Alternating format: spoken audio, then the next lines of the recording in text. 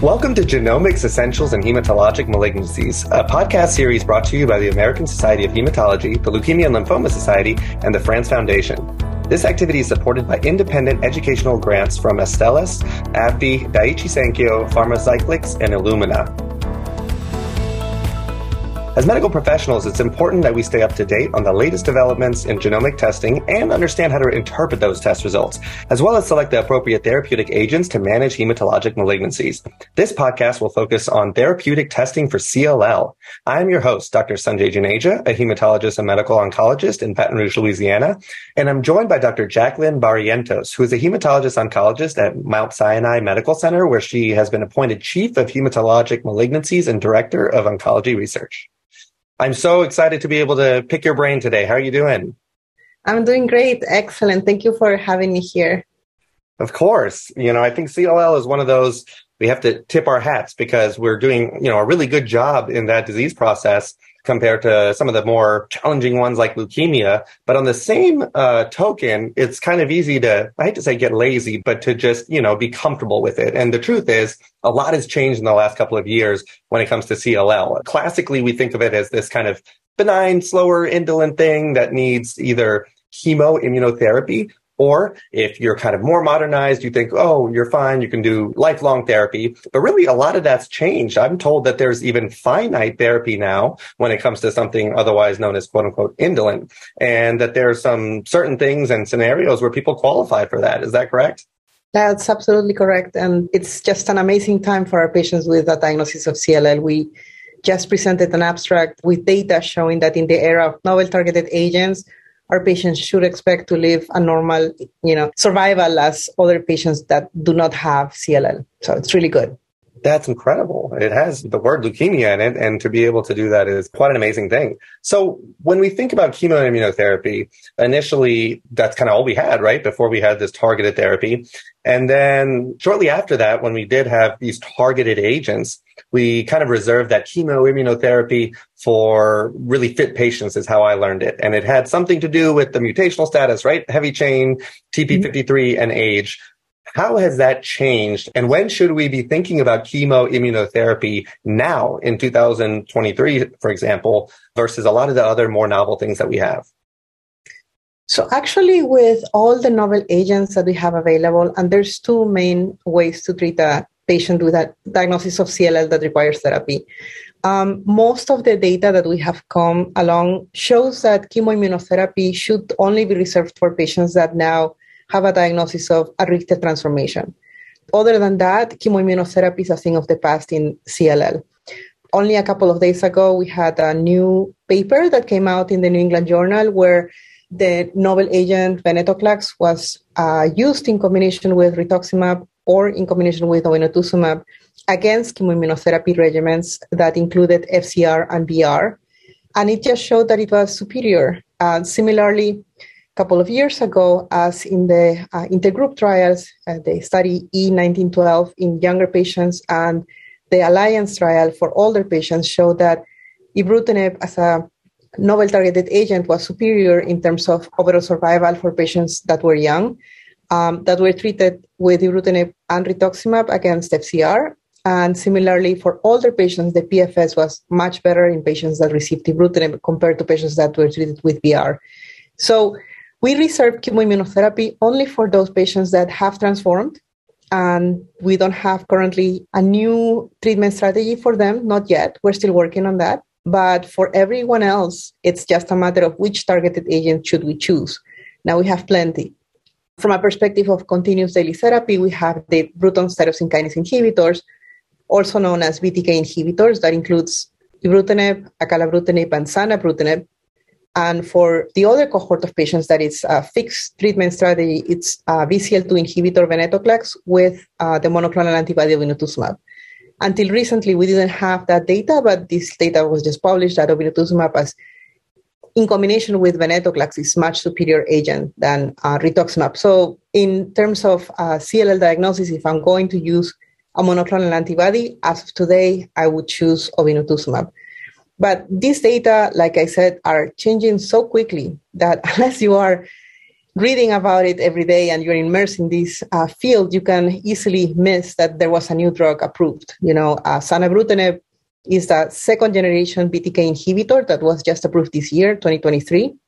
There's another BTK inhibitor in the pipeline currently undergoing clinical development and in clinical trials for CLL that is called bertobrutinib, only approved for patients with relapsed mantle cell lymphoma, but it has shown significant activity in patients that have previously been refractory or relapsed after a BTK inhibitor and a BCL2 inhibitor. So the future is just amazing for our patients.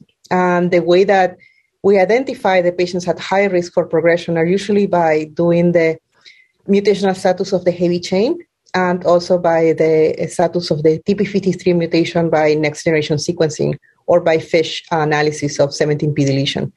Those are, at this moment, the patients that I would say are at highest risk for relapsing or progressing on a shorter timeline. But still, shorter timeline can be anywhere from 4 to 5 years. So it's pretty good what we have right now for our patients. That's incredible. So even though it may float like an equal option when we see fludarabine or cyclophosphamide, it really, something should pop up and say, does this person have transformation? Otherwise, you go to these kind of novel targeted therapies that are either oral, like BTK inhibition, or an antibody like obinutuzumab plus, like you said, venetoclax, which is also an oral targeted therapy. So when it comes to choosing like monotherapy with the BTK inhibition, like zanubrutinib, for example, versus saying, I think I want to go to like a fixed duration or a finite duration of therapy with the combination where obinutuzumab is replacing the previous rituximab and you're taking on a targeted agent orally. What are some of the things that you think about? Because in some disease types, in every disease type, we think about performance status. Can they tolerate it, right? But then after that, in some diseases, we think, well, what is their survival chances in 5 or 10 years if they didn't have cancer? And then that kind of dictates. Does that fall in the workflow on like if they're 82, the chances of being alive in 10 years? Does it not apply? Is it mostly just the mutations, the TP53, as well as the heavy chain, like you said, are two reasons to at least believe they may recur sooner? But does that also dictate the therapy on which one you pick versus fixed and indefinite? Or what are those factors that pick one way or the other, aside patient preference? So there are a lot of discussions that go on with the patients in terms of what they prefer, if it's usually a monotherapy treatment strategy where they are on indefinite therapy versus a time-limited treatment strategy. And I would say that the majority of patients that are older, like 75 or older, would say that they don't mind taking 1 or 2 pills a day because they already have other, drugs that they use for their hypertension or their diabetes or their cholesterol. So it's not a matter for them that adding on a different one might be more cumbersome. For young patients, it's just a harder discussion because if you are like 50 and you're having a life expectancy of another 40, 50 years, it's just hard to think that you're going to be on a drug for the rest of your life. And so for these patients, we usually mention to them that, a fixed duration treatment strategy could be very beneficial for them because they can just take the regimen for 1 year. And after that year, they are in remission for, depending on their prognostic markers, anywhere from 4 or 5 years or even more. So we know that patients with a 17p deletion or TP53 mutation are relapsing sooner when they are treated with venetoclax and obinutuzumab. However, these patients could, in theory, be salvaged with a BTK inhibitor after, or they could be rechallenged with a venetoclax therapy. So even though we prefer to use continuous daily dosing of a BTK inhibitor in these patients with a TP53 mutation, it's still an option to use obinutuzumab plus venetoclax because it's not something that would say, oh my God, you're going to relapse in the next 2 years on average, which is what we used to see with these patients when they were treated with BR or FCR in the past. These patients had really no good prolonged remission duration.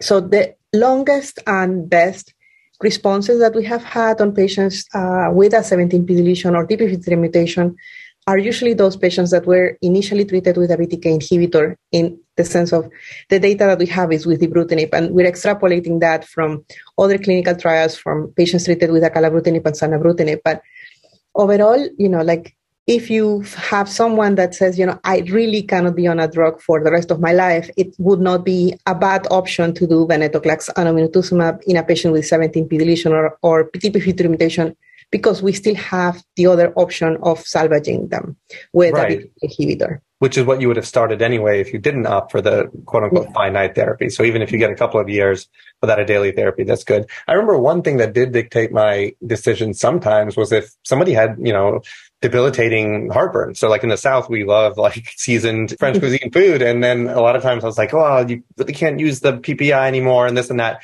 But as I understand it, and I hope anyone listening, like if your patient is on one of the regimens where you can't take it, or formulations rather, a lot of them have been updated now, if I understand correctly, to be able to take, things with acid reflux and everything. So the quality of life is kind of maximized.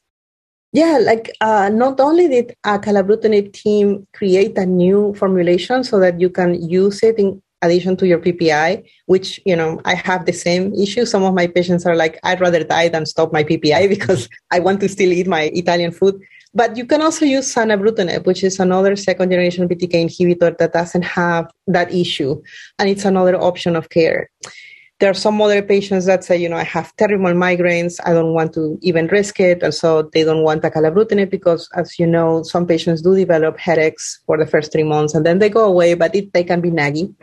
In some other patients, they can have issues with hypertension, and we know from the data from the recent study of zanubrutinib against ibrutinib that the risk of hypertension is a little bit high with patients treated with zanubrutinib, so it's another option. So it's always good to have different options, even though it's the same class of drugs that we have for our patients.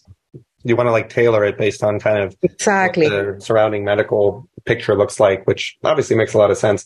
But despite all of this novel stuff and these amazing control rates, it still is very much the same recommendation as before, right? If you don't have any what's called cytopenias, anemia, or have anything that's causing painful, lymph nodes or obstructive, you still watch it. And is that regardless even of the TP53 or DEL17? It's still watch until you need to do something about it? Yes, not only from the old trials, there was also a study, CLL12 from the Germans, where they did compare in patients with a high-risk disease, which included some patients with TP53 mutation, ibrutinib against placebo, and there was no improved overall survival. So even the investigator said, as of right now, there's nothing that will change our management for these patients with high-risk disease at this moment unless they have IWCLL criteria for treatment. Right now, there's an intergroup study from SWOG doing the same attempt to do early intervention trials with venetoclax and obinutuzumab, and I think the trial is still ongoing. Yeah, I hear that people are excited about that one. So when you mentioned venetoclax and BCL2, and then we talk obviously about BTK inhibition, what does the sequencing look like between the two? Is it one before the other? Can you go the other way if you kind of have a progression on one? How does that look? And basically, what is the workflow for that? As of right now, we don't have any head-to-head data, but from clinical trial perspective, we have some data that you can have successful salvage therapy with venetoclax after a BTK inhibitor. There was a phase 2 study that proved that this is doable. My recommendation, if we're going to do that, is if a patient is progressing on a BTK inhibitor, not to stop right away, but rather ease the patient into the venetoclax dosing because it might take too long and then the disease might explode. So try to do it in combination at the same time and then stop the ibrutinib, kind of like physicians were doing for other TKIs in other solid cancers. And then from the other side, from venetoclax to be salvaged by ibrutinib or zanubrutinib or acalabrutinib, we all have had patients where we have salvaged them after that, and that's also doable, and it should not have any interference. Using one treatment strategy should not preclude you from transferring to the other one. Once you have progressed to both of them, that's when you have to definitely send your patient to a CLL center where you can have access to a clinical trial because there are novel agents. And worst case scenario, if you're in the middle of nowhere and you cannot get access to anything, pirtobrutinib could be used as a salvage therapy as a, off-label regimen. So you can definitely go between the two mechanisms. I think you had told me one time on a pre-call that some people actually think going from a first generation to second generation of the same drug class for progression is something that obviously should not be done because that's still the same exact target. It's just when these drugs came out, correct? So you can go from a first to a second generation as long as you are not progressing. you can go and use from a first generation to a second generation if you have intolerability issues. For example, you have recurrent AFib, you can go to a second generation BTK inhibitor where you should have less toxicity or less degree of this adverse event. However, if you are progressing on a BTK inhibitor, you cannot go to a second generation BTK inhibitor because it targets the same area, and so the drug is not going to work.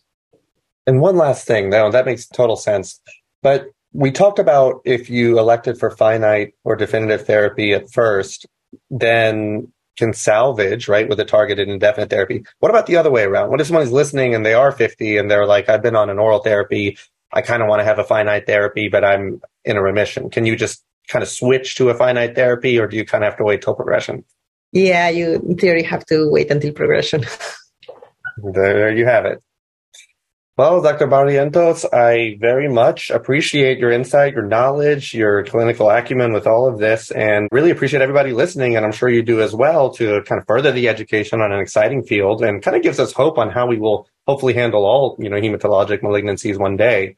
But that said, thank you for listening to this episode of Genomics, Essentials in Hematologic Malignancies, a discussion about CLL therapeutic testing. We hope you found this discussion informative and engaging, and please tune in to other podcast episodes for insightful discussions about ALL, AML, MDS, CHIP, myeloma, and lymphoma. You can find a full list of all these podcast episodes at hematology.org as well as lls.org.